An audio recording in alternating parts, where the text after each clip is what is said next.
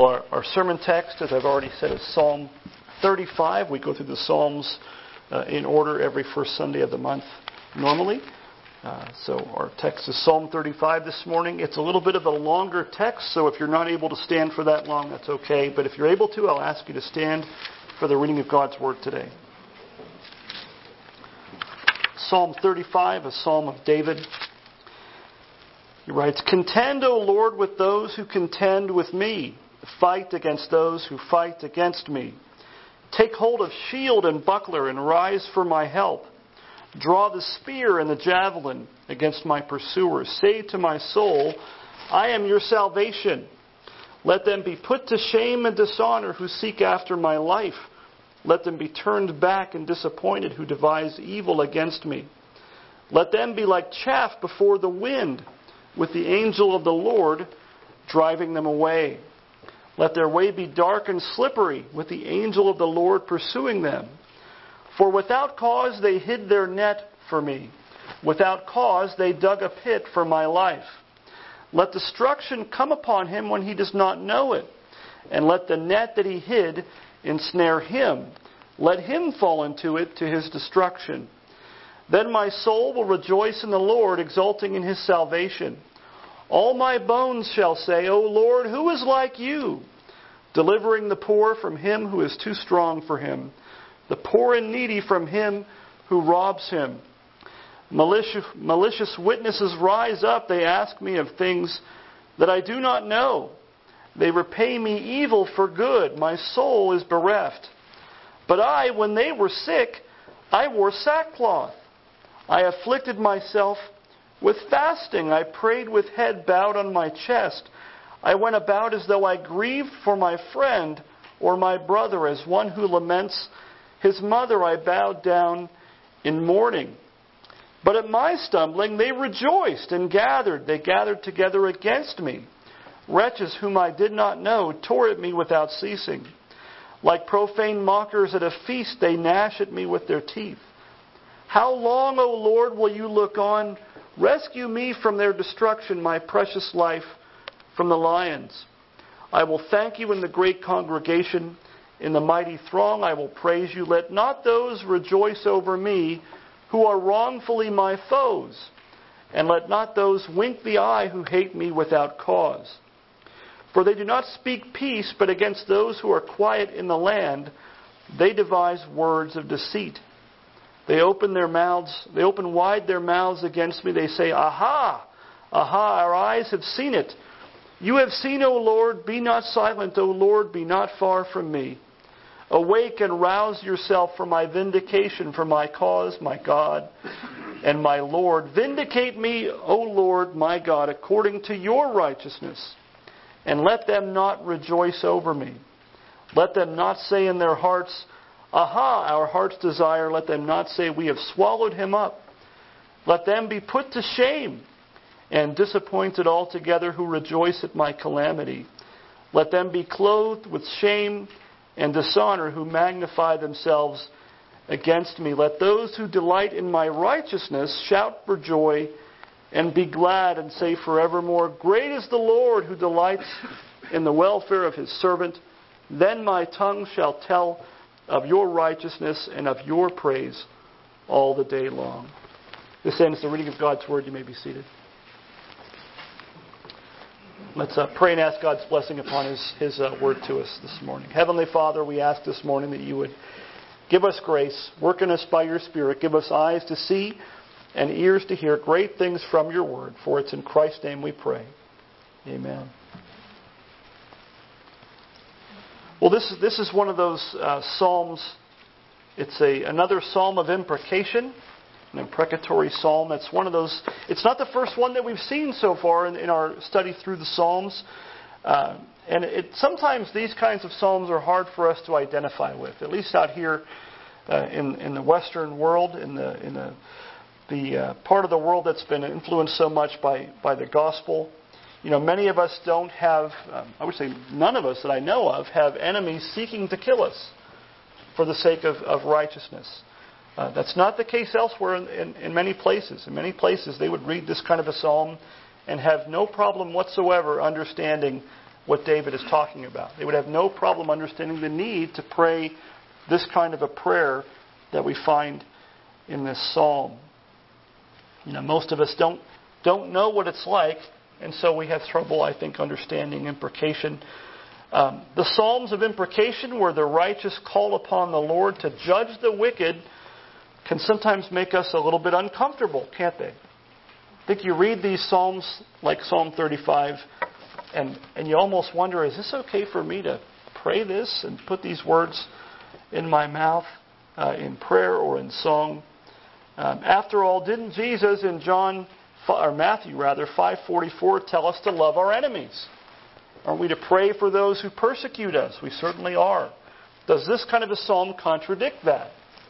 Are we being told two conflicting things? I would say they don't actually conflict, but sometimes on the surface you can understand why some might think that's the case. We sometimes, I think, have a hard time reconciling those two things. Love your enemies, pray for those who persecute you, and yet at the same time we find these psalms and prayers of imprecation on the lips of David, on the lips of the Lord's anointed. And again, the Psalms, what do?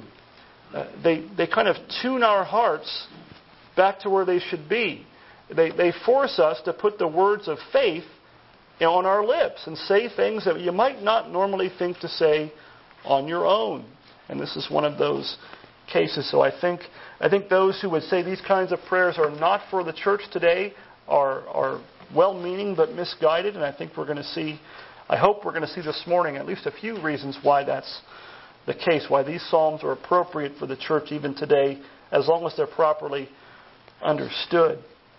Now, other things in this psalm that might make you feel a little bit uncomfortable at times is we read such things as throughout this psalm, in all three sections of the psalm, David claims innocence, doesn't he? David is claiming to have clean hands, so to speak, in this situation. His enemies are setting traps for him in verse 7. Twice he says they do so, quote, without cause. And he even speaks of his own righteousness in verse 27. I think we tend to feel uncomfortable talking in that kind of a language, because to us I think sometimes that kind of a thing sounds like it's self-righteous, doesn't it? And certainly the Bible does not promote self-righteousness. Here in our psalm, as elsewhere, David contrasts himself with the wicked. He contrasts himself with the wicked as he is righteous and they are not. He, in the psalm, he's the righteous sufferer.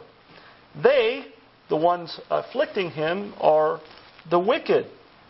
Now, if you're familiar with the Psalms, as I know many of you are, you'll remember that contrast between the righteous and the wicked, it's found throughout the Psalms.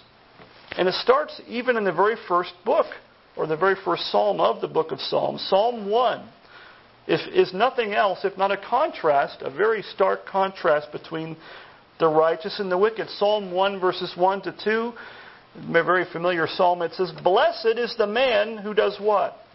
Who walks not in the counsel of the wicked, nor stands in the way of sinners, nor sits in the seat of scoffers, but his delight is in the law of the Lord, and on his law he meditates day and night." Talks about day and night, and it paints a day and night difference, doesn't it, between the wicked and the righteous. The blessed man in Psalm 1 is like a tree that bears much fruit in its season. And whatever he does, verse 3, whatever he does, he prospers. But the psalmist points out in the latter half of that psalm that, verse 4, the wicked are not so. The wicked, verse 5, will not stand in the day of judgment. Verse 6, the way of the wicked will perish. He's over and over again hammering that point home. We are to see a difference between the wicked and the righteous. And the Psalms, they don't promote an attitude of self-righteousness. If we take it that way, we're misunderstanding it. They don't promote or teach hypocrisy, but they do absolutely teach us to choose which side we're on. To be sure of which side that we're on. Either the righteous or the wicked. There's no blurring of that line. You're one or the other. And the imprecatory psalms like the one we're looking at this morning, they really go beyond just taking sides, don't they? That might make a lot of people uncomfortable as it is, taking sides and claiming to be on the right side, on the side of the righteous instead of the wicked. But psalms of imprecation, prayers of imprecation, don't just acknowledge that the wicked won't stand in the day of judgment. But imprecation goes a step beyond that. And it's actually praying to the Lord, to the judge, the righteous judge of all the earth, for His judgment to come against them. And even really, if you think about what the psalm does over and over again, David even tells God, promises God, that he's going to praise His name when He does judge the wicked. David in this psalm is not embarrassed by the justice of God. David is not embarrassed in the slightest by God's righteous, just judgment of the wicked. In fact, it sounds strange to say it maybe to our ears, he rejoices over it. He promises God that He will praise His name for it in this psalm and elsewhere. And that vow or promise that David gives to God to praise His name for His just judgment of the wicked, who are David's enemies in this case, he does so at least 3 times in our psalm. In Psalm 35, and he does so at the end of each section of the psalm. This psalm, if you want to outline it or divide it up, it can be divided pretty neatly into 3 more or less equal parts or sections. Verses 1 through 10 forms the first part. Verses 11 to 18 form the second. And verses 19 to 28 form the final section. And each one of those 3 kind of equal sections, normally you would have expected me to put an outline on the back of your bulletin and have section 1 be point A, section 2 be point B or point 2 whatever and so on. But each one of these sections in the psalm it's not forming a logical argument from point 1 to point 2 to point 3 as we typically might be used to hearing or reading. But what he does is he kind of restates the exact same argument and reinforces it and intensifies that same argument or flow of thought from one section to the next. So rather than outlining it that way, we're going to look at the flow of his whole argument that he makes 3 times in this psalm. So in each section of this psalm, David does 3 things. He makes his complaint and his prayer to the Lord for deliverance from his enemies. In each section, David proclaims in some way his innocence. In other words, he states that his enemies wrongfully pursued his life. And each section there, in that section, he promises and ends the section with a promise of praise to the Lord for His deliverance from his enemies and God's destruction of those wicked enemies. So we're going to look at 3 things this morning from this psalm. First, David's prayer of imprecation. David's prayer of imprecation. Number 2, David's proclamation of his innocence. And 3, David's promise of praise to the Lord. So first David's prayer of imprecation. Part of his prayer is a plea for deliverance. That part we get. When you're in trouble and you ask God, whatever that trouble may be, whether it be persecution, as Rob prayed, financial trouble, health trouble, whatever the case may be, the first thing we should do, not the last resort, but the first resort should be prayer. We look to God, even if we know what the solution is. Even if if it's a disease and the doctors have a cure, you don't go to the doctor for the cure and then, just in case to hedge your bet, you pray, right? You pray. You seek God's face first in prayer. And David in the first 3 verses writes, "Contend, O Lord, with those who contend with me." It sounds like a courtroom, right? Stand up for me, argue for me. Fight against those who fight against me. Take hold of shield and buckler. To protect me. Rise for my help. Draw the spear and the javelin against my pursuers. Say to my soul, I am your salvation. The idea of the spear or a pike is something where you would hold it out and it would keep the enemy at length, wouldn't it? It wouldn't be a little pocket knife or a little knife. It's a spear. It doesn't let them come near. It keeps them at beyond arm's length. Now, I don't think we have trouble thinking of that. Keeping us safe from harm is one thing. But that's not where David stops. David isn't just praying a foxhole prayer. Get me out of this, God, and I'll praise you. That's part of it, but he goes beyond that. He doesn't just cry out to the Lord for help. when his back is against the wall, but he actually prays for judgment upon his enemies. In verses 4 to 6, he goes on to say, "Let them be put to shame and dishonor who seek after my life. Let them be turned back and disappointed who devise evil against me. Let them be like chaff before the wind." Now we're getting into judgment territory here. "Let them be chaff before the wind, with the angel of the Lord driving them away. Let their way be dark and slippery, with the angel of the Lord pursuing them." That, if you think about that last phrase there, that's a terrifying picture.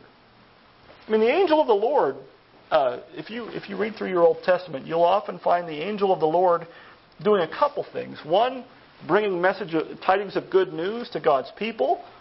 Part of that good news, though, is often judgment upon the wicked. And very often the angel of the Lord was the agent of that destruction, and the agent of that judgment. To speak of the angel of the Lord going after his enemies is to speak of their destruction. It's a terrifying thought. And think about them. It's a picture of the wicked fleeing before the angel of the Lord. And he says, "Let their way be dark and slippery." They don't know where they're going, and they're going to hit the proverbial banana peel or grease spot at any moment. And that's it. That's a scary place to be. It kind of brings to mind Deuteronomy 32, verse 35, where Moses writes, "Vengeance is mine and recompense, for the time when their foot shall slip, for the day of their calamity is at hand, and their doom comes swiftly." The Lord's vengeance upon the wicked who persecute the people of God can often seem slow to us. Can it? We wonder, what's taking so long? The Psalms are filled with, even this psalm, in verse 17, David says what? "How long, O Lord, will you look on?" In the book of Revelation, the martyrs in heaven have that exact phrase on there, "How long, O Lord?" They're praying for God's judgment upon those who took their lives. And so to the wicked also, I think it seems sometimes as if the day of judgment's not going to come. It's a twisted kind of logic, isn't it? They kind of read God's apparent inactivity as he doesn't care. As judgment hasn't come yet, so it's not going to come. And what does the Apostle Peter tell them? You forget. He has judged the entire world once before by a flood. He's done it before. He won't do it the same way again, but he most certainly will. They deliberately forget that God has judged and will judge again. And that verse in Deuteronomy, what does it say? In the King James, I kind of like how that puts it. It says, "It will come in due time." There is a time God has set for the judgment of the wicked. And it may seem slow, but it will come in God's time. And also, what does that last part of the verse in Deuteronomy say? Their doom comes swiftly. It may seem like it's a long way off, like it takes forever, but when it comes, it's going to come in a hurry. It's going to come swiftly. You might know, if you're familiar with that passage at all, that seemingly obscure little verse in Deuteronomy was the sermon text for what many regard as the most famous sermon in American history by Jonathan Edwards, "Sinners in the Hands of an Angry God." That sermon was preached in 1741 in a little town called Enfield, Connecticut, and is often credited as being the spark that lit the Great Awakening here in the United States. And that text, I think, points out something that's important for us to have in mind for a right understanding of Psalm 35 and other imprecation psalms such as this. Think about this. This psalm and prayer, it's a prayer. Most of the psalms have some aspect of prayer to them. It's not the same thing as David taking vengeance. I think that's where we get uncomfortable. We think, it sounds very vengeful.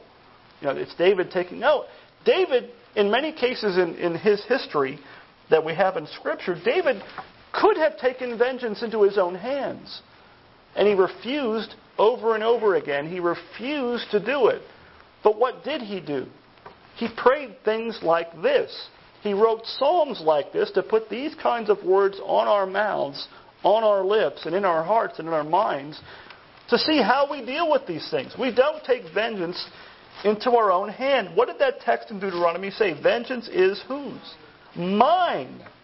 not ours, the Lord's, and recompense for the time when their foot shall slip. God has got this.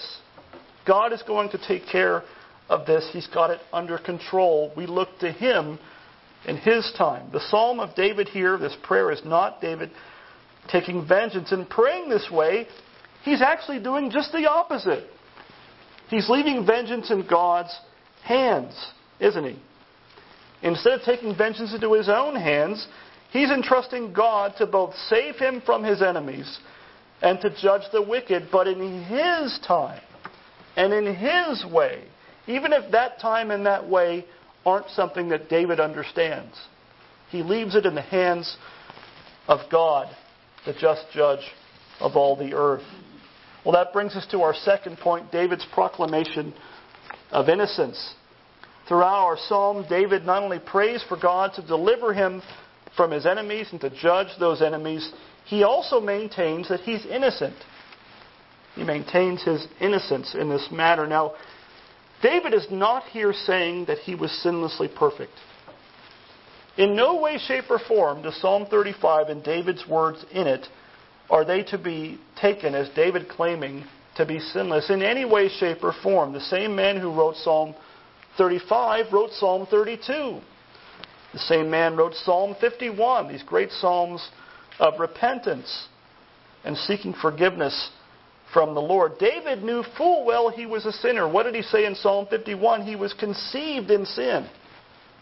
He's been a sinner since the very first second that he was alive in his mother's womb. David fully knew that he had no righteousness of his own with which to be able to stand before a holy God on the day of judgment. David in this psalm is not saying, I'm a good guy, therefore God is going to accept me. But those bad people out there, it's not what he's saying at all. David, just like you and I, if you're a believer this morning, was justified by grace alone, the grace of God alone, through faith alone, in Christ the Messiah alone. Period. This is not David being self-righteous. But what David does in this psalm is he maintains that his enemies who were trying to kill him were doing so unjustly.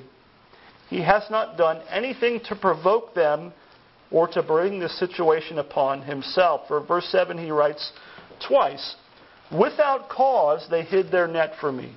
Without cause they dug a pit for my life. He's saying before God and man, whatever it is that they're doing this for, I didn't do anything to bring it on myself. I did not sin against them to bring this enemy upon myself. Now, we don't know. There's no, the headings sometimes in the Psalms will tell you a specific situation. Here's what was happening that caused David to write the Psalm. All we get here is really one word in Hebrew, or two in English, of David. We just know who wrote it. We don't know what his situation was, but it's probably not that hard to imagine that it could have had something to do with Saul trying to kill him, which is a pretty prominent theme in the book of 1 Samuel. You might know that David had more than one opportunity to take God's vengeance into his own hands against Saul, right? I can think of at least two occasions where he could have killed Saul, but he refused to do so. One of those situations is 1 Samuel chapter 26. In verses 7 through 11 we read this. So David and Abishai went to the army by night, and there lay Saul sleeping within the encampment with his spear stuck in the ground at his head. And Abner and the army lay around him. Then Abishai said to David, God has given your enemy into your hand this day. Now please let me pin him to the earth with one stroke of the spear, and I will not strike him twice. See, I'm not going to miss. The spear's right by his head. Let me do it. I'll do it for you, and I won't miss. I won't need a second try. It'll be done. You'll never have to worry about it again. But David said to Abishai, do not destroy him. For who can put out his hand against the Lord's anointed and be guiltless? And David said, as the Lord lives, the Lord will strike him, or his day will come to die, or he will go down into battle and perish. The Lord forbid that I should put out my hand against the Lord's anointed. But now, take now the spear that is at his head, and the jar of water, and let us go. They took the spear, didn't use it on Saul. What did he take the spear for? Why did he take the water? Just show Saul, this look familiar? Oh, you had this right by your head. I could have put this through your head. He basically, look, I mean you no harm, and you seek my life. So what does he say? Now, who was the Lord's anointed? This is a confusing thing, isn't it? God had rejected Saul. Saul was the Lord's anointed until God rejected him, because he had rejected the word of the Lord. But in David's eyes, he was still the Lord's anointed. Now, was Saul righteous? No. David doesn't say he's really a good guy. We're all just misunderstanding. It's just a big misunderstanding. No, he says, what does he say? Do not destroy him, for who can put out his hand against the Lord's anointed? As the Lord lives, the Lord will strike him. In other words, God might kill him on the spot, on his own. If God does it, let God do it. Or his day will come to die, or he'll go down into battle and perish. In other words, God's going to judge him. David was under no delusion that Saul was some righteous guy who David just had a bad misunderstanding with, and they really should have just lived and let live. But he refused to take the life of Saul. Now, there's a lot of things we could say about that, but one of the things is the idea of the Lord's anointed. That idea is misused many times and in many ways in our day by pastors who manipulate and try to use their authority and misuse their authority and abuse the people in their church. They'll say, oh, you don't touch the Lord's anointed. Don't speak against the Lord's anointed. The Lord's anointed is the word for Messiah. No pastor is the Messiah. No one in a church is the Messiah except the Messiah. But what David is saying is the Lord's anointed. Now, who knows how much this David knew or understood, but the Lord's anointed was a picture of whom? Christ. For him to lift up his hand against the Lord's anointed, even though it was someone like Saul who was a terrible picture of Christ, yet he was still in some sense a picture of the one that was to come.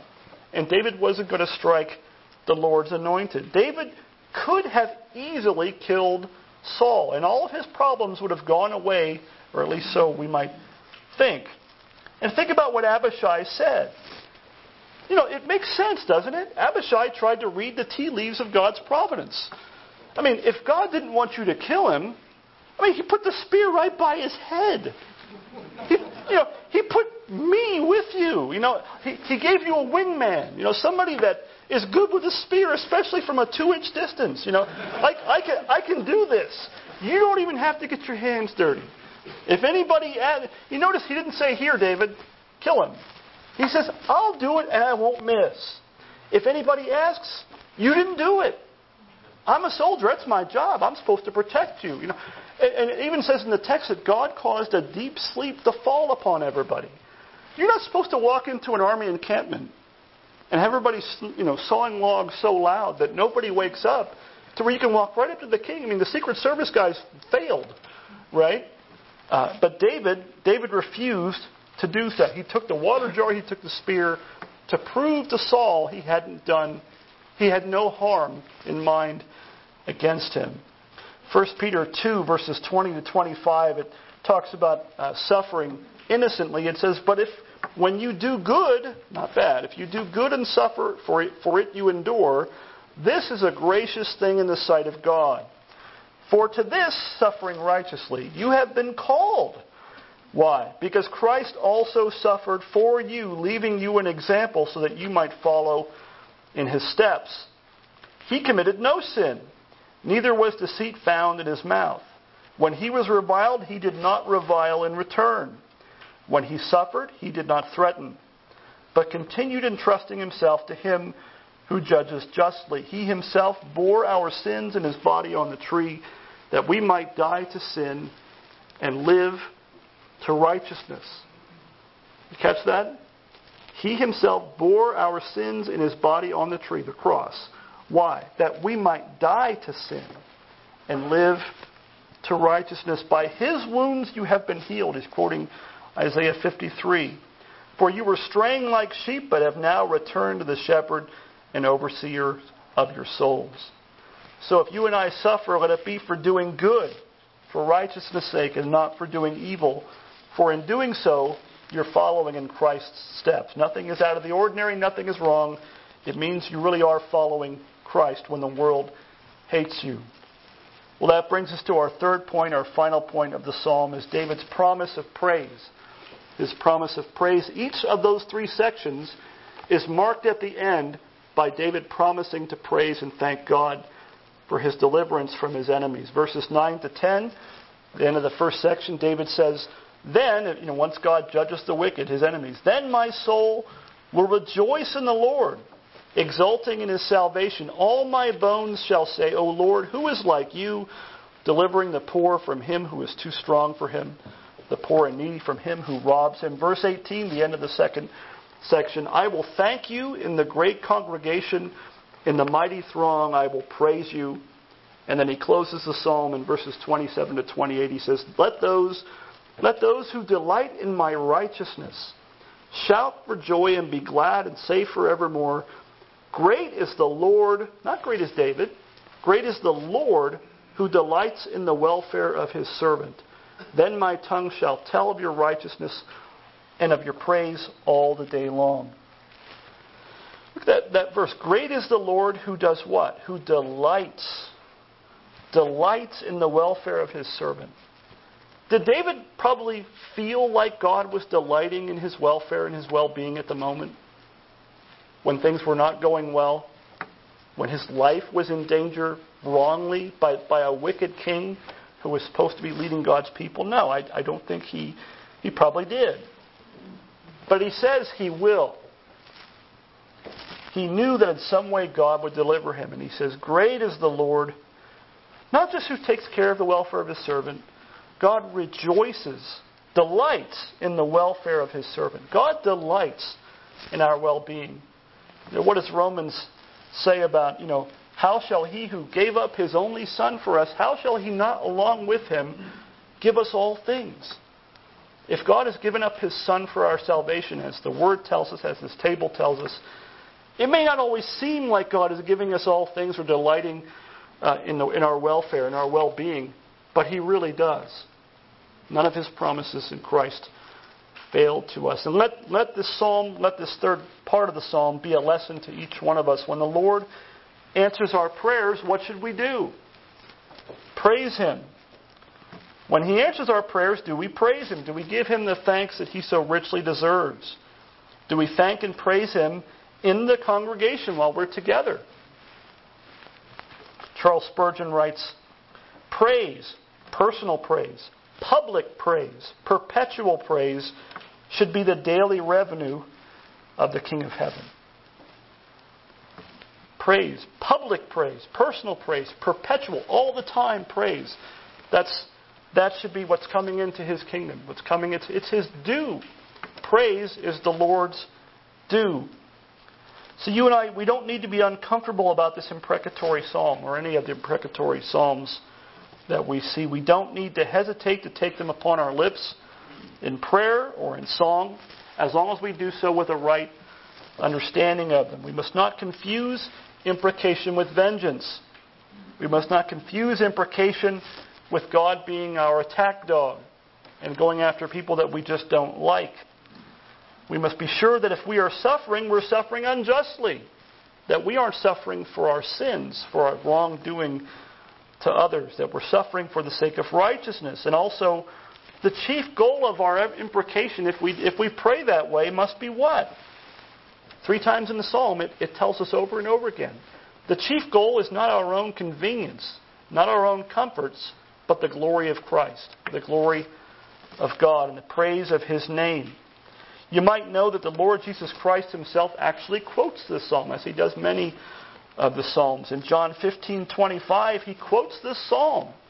And he tells us that it's fulfilled, and it was being fulfilled by the world and the unbelieving Jews hating him. They persecute me unjustly. That's the verse that's quoted in John 15:25. So what does that tell you about Psalm 35?